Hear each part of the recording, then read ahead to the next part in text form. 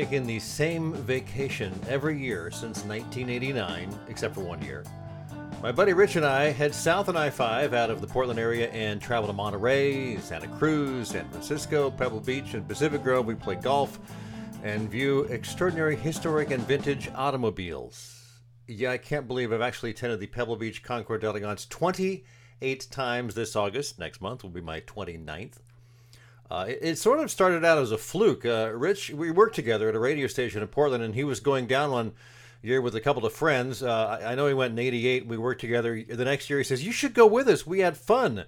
So we took off on like a Thursday night and came back on Sunday night. It was just a really quick turnaround. Had a great time. We did it the next year and the next year.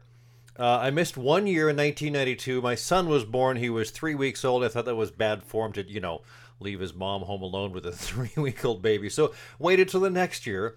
And so, 1 year we missed attending the show because we had car troubles about 8 or 10 years ago and didn't make it all the way there, although we made it to San Francisco and across the Golden Gate.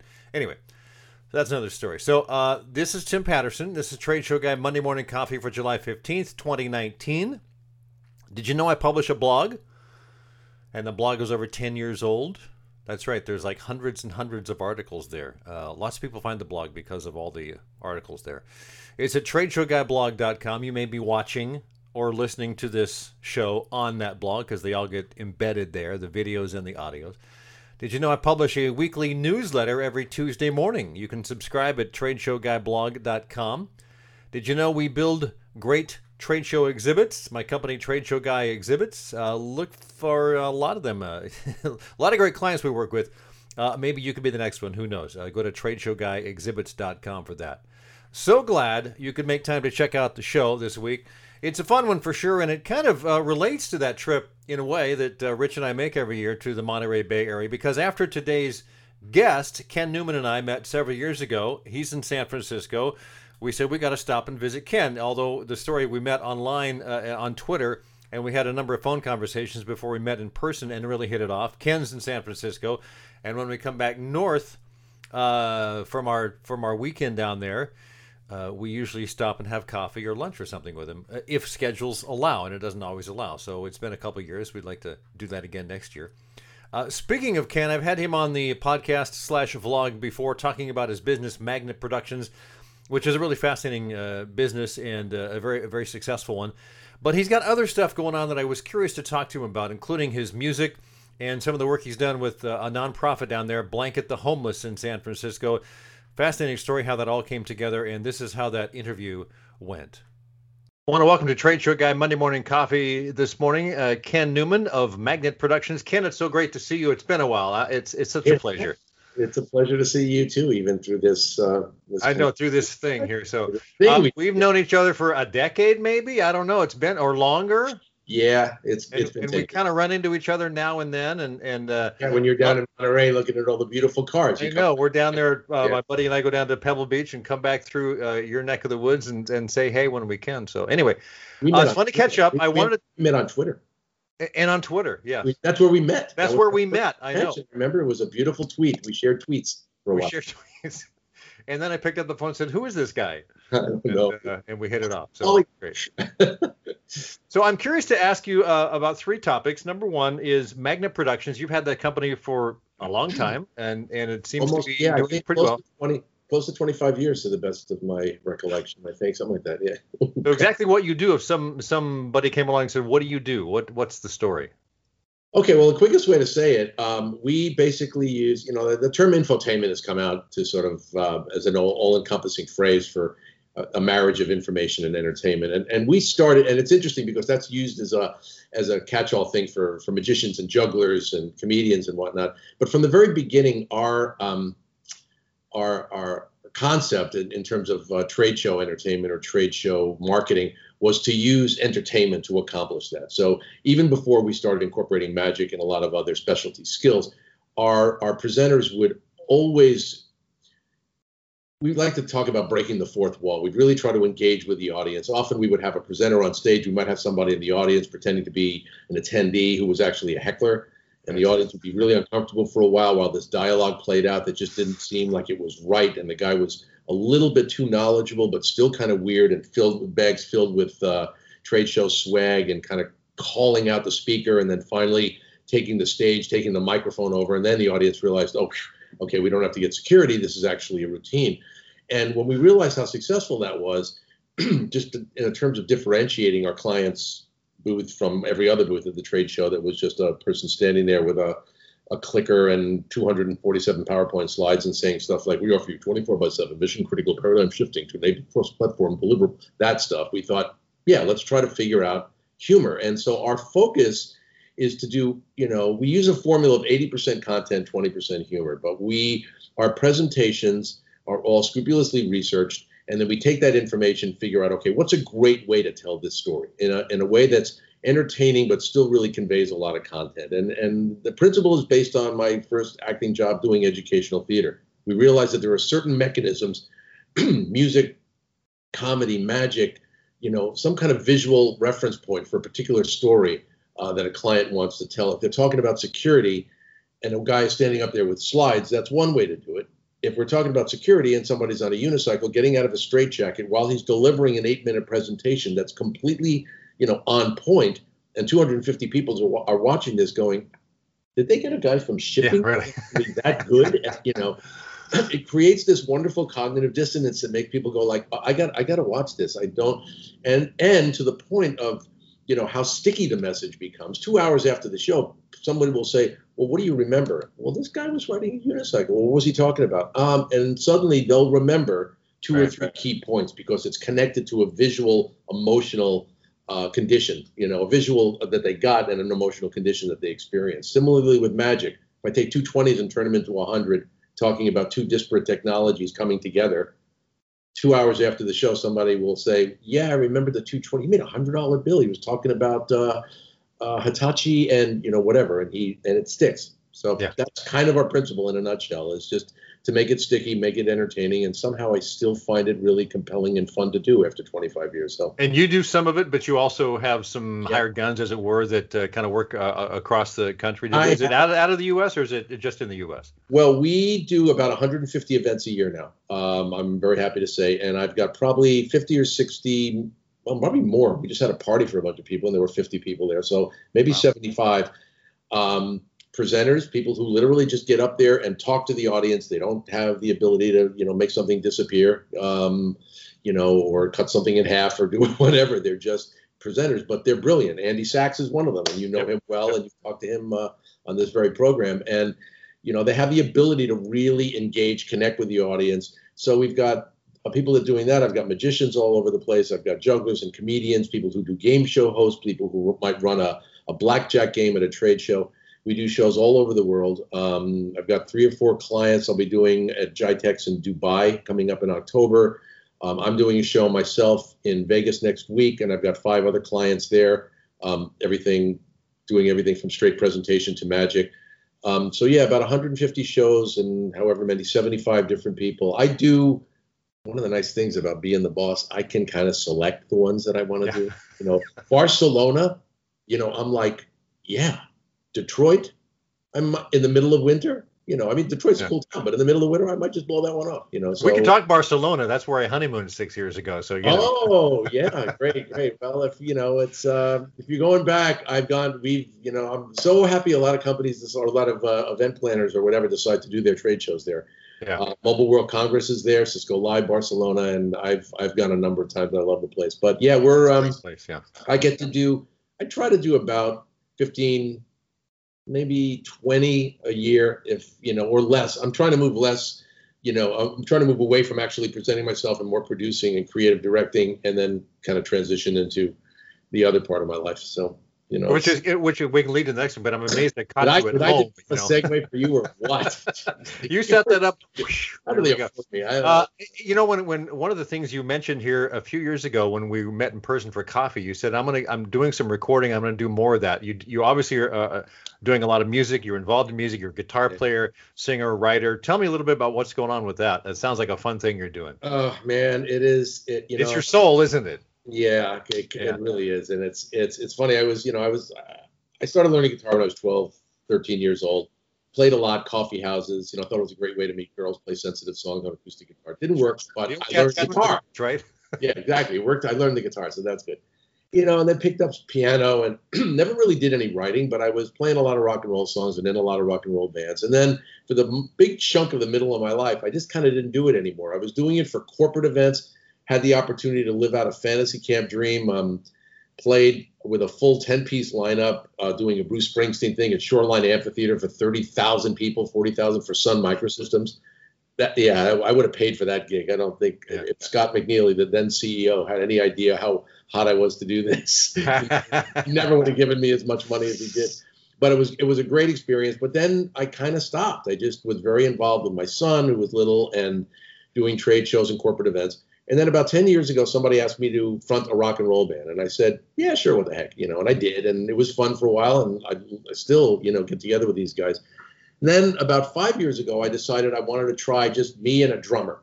That's what my memory from growing up was, wheeling my Marshall amp across the street to Ira Sikorsky's house. And he had a drum kit in the garage. And we would just bang away for, 3-4 hours. And I realized, if you have just a drummer, I mean, Black Keys, White Stripes, they did fine with that. Steely Dan was mostly just two people for a while. You got one phone call to make if you want a gig. You call the drummer, is he available? Good, you're on. You don't have to coordinate with 5 or 6 people. And I figured, okay, great, that's what I'll do.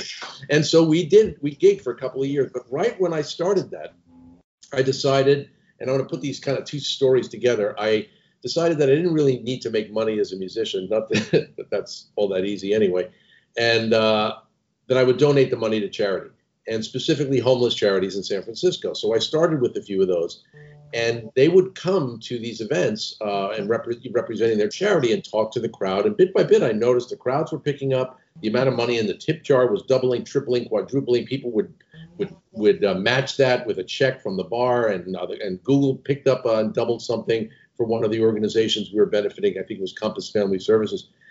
And then I got on Margaret Cho's radar. And Margaret Cho is a wonderful comedian who, right after Robin Williams died, decided she wanted to honor his memory. And he was a great philanthropist. I mean, raised, $60-70 million through Comic Relief with Whoopi Goldberg and Billy Crystal. Yeah. And he did a lot of really kind of under the radar stuff in San Francisco, and she wanted to honor that. And so she started a thing called Be Robin. And I found out about it, and somehow I found her on Facebook, and she said, yeah, meet me here and start playing guitar. Next thing I know, I'm playing guitar. There's a news crew. There's pictures on the cover of the newspaper. I'm working with guys like Bob Mould, who's one of my heroes, and Roger Rocha from Four Non Blondes, and Mia Simmons from Frightwig, and all these people are kind of collaborating on this thing. We're playing on the street, raising tons of money, and start to move indoors to some of the bigger venues in the city. And then over time, Margaret had to take off her career, kind of called her again. And so I tried to keep the Be Robin thing afloat. And then 2.5 years ago, a woman named Bronica Blue, who's been a friend of mine for years, said that a friend of hers had told her about giving out emergency blankets in Boston during the winter, the little Mylar blankets. And wouldn't it be a great thing to do here? So I said, yeah, what are you looking for? She said, money. I said, I can do that. And so I got on Amazon, bought about 1,000 of them, sent them some to her. And then I started bringing them to my gigs. I said, all right, here, I'll toss them out to the audience, and everybody, instead of walking past the guy on the street, hand him a blanket, and tell him what it is and how it can help him stay warm. And then over time, this kind of transition I bought more stuff on Amazon. I bought gloves and socks and hats and condoms and antiseptic creams and first aid kits. Had somebody write up a brochure that had listings of free food and shelter throughout the city of San Francisco, package that up in a Ziploc bag. I would bring those to shows and hand those out to the audience. And this whole thing snowballed. So it's like St. Vincent de Paul Society of San Francisco, huge organization, been around for 150 years or so, says, we like what you're doing. Why don't you work through St. Vincent de Paul? You can leverage our nonprofit status, and you'll have a page on our website. Then all of a sudden, I have the credibility of being involved with a huge organization. Back to music, I have an album coming out in about 5 months called Dreaming of Guns. I just released a single from that today, which is on CD Baby, should be on it's on Pandora now, it'll be on Spotify tomorrow, I think, called Nothing to See Here. And the producer, Scott Mickelson, who's producing my album, said to me one day, after he'd had a success with a thing called After the Fire that he did. It was a fundraiser, a compilation CD to benefit people who were victimized by, sadly, not the last fire, but the one before that, the one up in Napa County, and in in the North Bay, Santa Rosa, that area. And he said, I'd like to do that for Blanket the Homeless. He said, let me see what artists I can get interested. And he got Fantastic Negrito, who just won his second Grammy Award, and Conbrio and Brothers Comatose and Rainbow Girls and Whisker Man and oh gosh, I'm drawing a blank. Scott Mickelson himself has a track. I'll have a track on it. We got so many artists that it's a double, and you look right behind you, you see all that. It's vinyl. We are nice. A double vinyl. We have a beautiful cover. It should be released in October or so. We've got a concert at the, I believe, the Independent in San Francisco in November, an album release. And all of the artists donated their tracks. They came to Mill Valley, most of them, to record them. Scott did all the production work. I'm executive producing, which essentially means money, and which is fine. All of the proceeds, album sales, ticket sales, everything is going to go directly to Blanket the Homeless. And it's amazing. I mean, somebody said, well, you've kind of like moved through into music pretty deeply in a short period of time, relatively. And I said, it's not like, I mean, I think I'm a good songwriter, and I think the stuff I've written is interesting. It's about this connection to the homeless community. I mean, I kind of made a decision that wasn't really by design. It wasn't, this is going to be really successful. It was like, well, I don't need the money as a musician, so why don't I do something good with it? And then all of a sudden, it felt like the world started to conspire to help me. This local music community is unbelievable. I mean, there's something called Local Vocals, which is something started by a guy named Theo McKinney, who basically let singer-songwriters play in hotels, and they've set up sound systems at a number of hotels in the city. So now there's all these little venues where you can play for an hour, do your own material, work on some new stuff, entertain some people drinking. You got an audience that's already drinking. I mean, come on, it's like, and free wine. I mean, please. But it all became out because of your love of music and wanting to get back into it. And it seems like one day after another step fell into place, and it was a logical thing to do. And now here you are. Right. It's that feeling of like, you lead with, instead of being like really empirical and like, here's a strategy, here's a tactic, here's what I'm going to do. I just led with this, it was just sort of like, this is something that I'm doing music because I like it. And oh my goodness, look what's happening. So it's the kind of thing that makes you want to keep making those decisions that are just heart-based instead of intellectual. So a couple things. Where can people find your single, and then where can they help out on Blanket the Homeless if they'd like to? Well, thank you for asking. In order of increasing importance, we'll start with the single. The single is called Nothing to See Here. It's the second single I released about a month ago. I released a single called I Can't Breathe.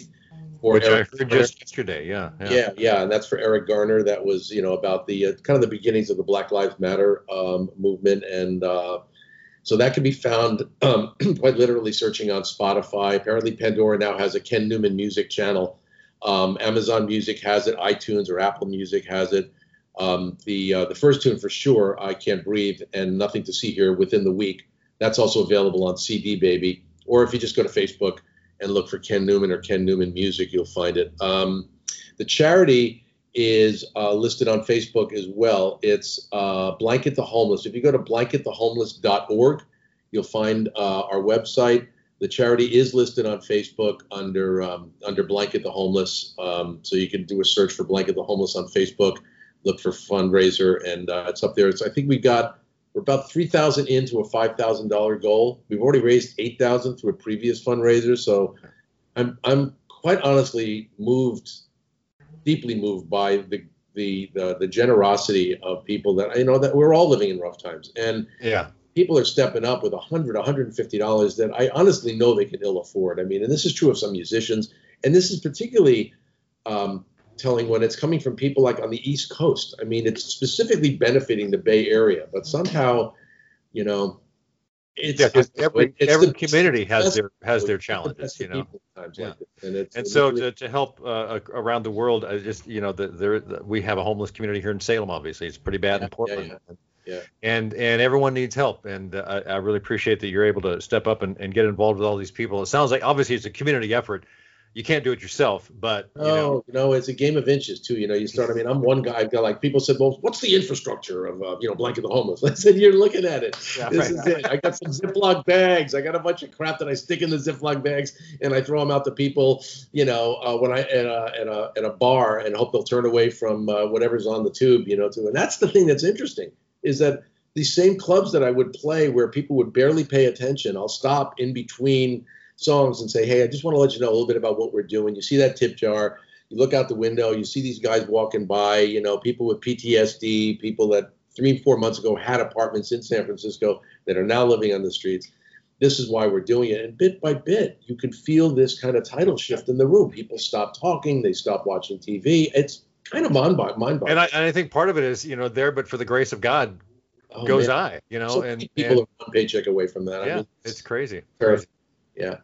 Ken, it's great to catch up. I really appreciate your time, and I do hope to see you in about 5 or 6 weeks in the Bay Area when I pass through and back on. I'm looking for a new car. So if you're going to be down there, just take a picture. Yeah. I'm probably not quite Rolls Royce, but if you find like a reasonably priced Ferrari, a model of one of the little used one, right? The plastic ones, yeah, right. Yeah, right. There you go. Ken, it's always fun. Thank you so much. Thank you, Tim. I really appreciate it. Thanks again to Ken for spending time on the show today. Really appreciate it. Check the show notes for links. Time for this week's trade show tip of the week. It's actually a list from my book, Trade Show Superheroes and Exhibiting Zombies. There's a list, actually, of things not to do. 20 dumb things exhibitors do, just by attending trade shows and watching people that are exhibitors. You can start to compile a list of dumb things they do. So if I give you the list, maybe you'll recognize yourself in there, or maybe you'll say, I would never do that. But then you might hear something and go, ooh, maybe I shouldn't have done that. Anyway, here's the list. Just kind of poking fun. Number 1, show up understaffed. You can't be understaffed. It just doesn't work very well. Number 2, neglect to train your staff. When your staff shows up at the booth, they need to know what's going on and why they're there. Number 3, show up with nothing more than a booth and some people and no plan. So that doesn't work either. But I've seen it happen. Number 4, forget to update the graphics, which would reflect new products or services. You've seen booths with graphics that are, 3, 4, 5 years old, and they've got something different in the booth than what's reflected there. Number 5, fail to keep the booth clean. Really, a clean booth is a good booth. Number 6, ignore visitors. You see this all the time. It's a dumb thing to do, though. Number 7, stand in the booth with your arms folded. Your body language is basically saying, stay away from me. So there's something to be said for not doing that. Number 8, wait until the last minute to call your graphic production company with a change of graphic plans. And then you're hustling. And then you're just like a fire drill. Number 9, wait until the last minute to do anything. Exhibit planning and execution usually takes twice as much time as you think. So if you think you got like 3 months, start 5 or 6 months ahead of time. That way you'll get it all done. Number 10, being indecisive, letting time slip by, and then being forced to make quick decisions, because when you do that, they may not be the best decisions you can make. Number 11, think that trade show convention is your time to party, baby. Party's till 3 o'clock. Sure, why not? Yeah, that's kind of a dumb thing to do. Number 12, bringing a generic brochure to where you should be promoting a specific product or service to that specific audience. Number 13, thinking there's only one way to do things and remaining inflexible. Even in the midst of a show, I've advised and I've seen clients change things around in the booth, move counters and move tables and things from day to day just because they want to see how it works and how the traffic flow is affected and things like that. Always good to experiment. Number 14, failing to listen to your customers. A trade show is a perfect place to do, mini polls and customer research. Number 15, not taking a break when you clearly need it, which means, going back to number 1, showing up understaffed. If you have enough staff, you can schedule those breaks, and people get a break and go sit down and do what they need to do, have lunch. Number 16, failing to collect pertinent information from each prospect. Contact information, follow-up details, so on and so forth. There's a whole science and art to getting the right information and making sure the next step is in place before you let that person go. Number 17, neglecting to confirm with your prospect exactly when your next contact will be and what that contact will specifically address. Number 18, not taking advantage of early booking for next year's show before you leave this year's show. It usually saves you time and gets you a better spot. Number 19, failure to watch every nickel or dime, so you plan next year's show by taking into account this year's cost savings. It's easy to overspend at trade shows by signing up for things too late. You're paying extra fees and things like that. And finally, number 20, failing to debrief your staff at the end of every day while it's fresh in their minds. And when you do that, you get good suggestions and good comments and good feedback, stuff that you can implement the very next day. So that's my list. 20 dumb things exhibitors do. You can find the book, Trade Show Superheroes and Exhibiting Zombies at Amazon.com. It's really just a compilation of a lot of lists I've published in the blog over the years, a lot of revised ones, some updated ones, and things like that. And this week's one good thing to wrap it up, bicycling. Summer's my time for bicycling, winter's my time for skiing, so let's make bicycling the one good thing. Although I'm not doing it as much of it this summer because I'm really busy focused on another project. It's kind of a longer project, which is the clock is ticking. As a house I've owned for 21 years that I'm getting ready to sell. And as my old neighbor across the street said to me when I was over there yesterday, he said, it almost seems like it's harder to get a house ready to sell than it is to be a homeowner and live in it because there's so much to do. And like I say, the clock's ticking. But I am getting time 3 or 4 times a week to get out and ride my bike for 8 or 10 miles a day. It's a good 40 to 45-minute ride. And I love it. It's my way of kind of de-stressing. That is it for this week's Trade Show Guy Monday Morning Coffee. Have yourself a great week. I'm Tim Patterson, Trade Show Guy. Thanks for watching. Thanks for listening.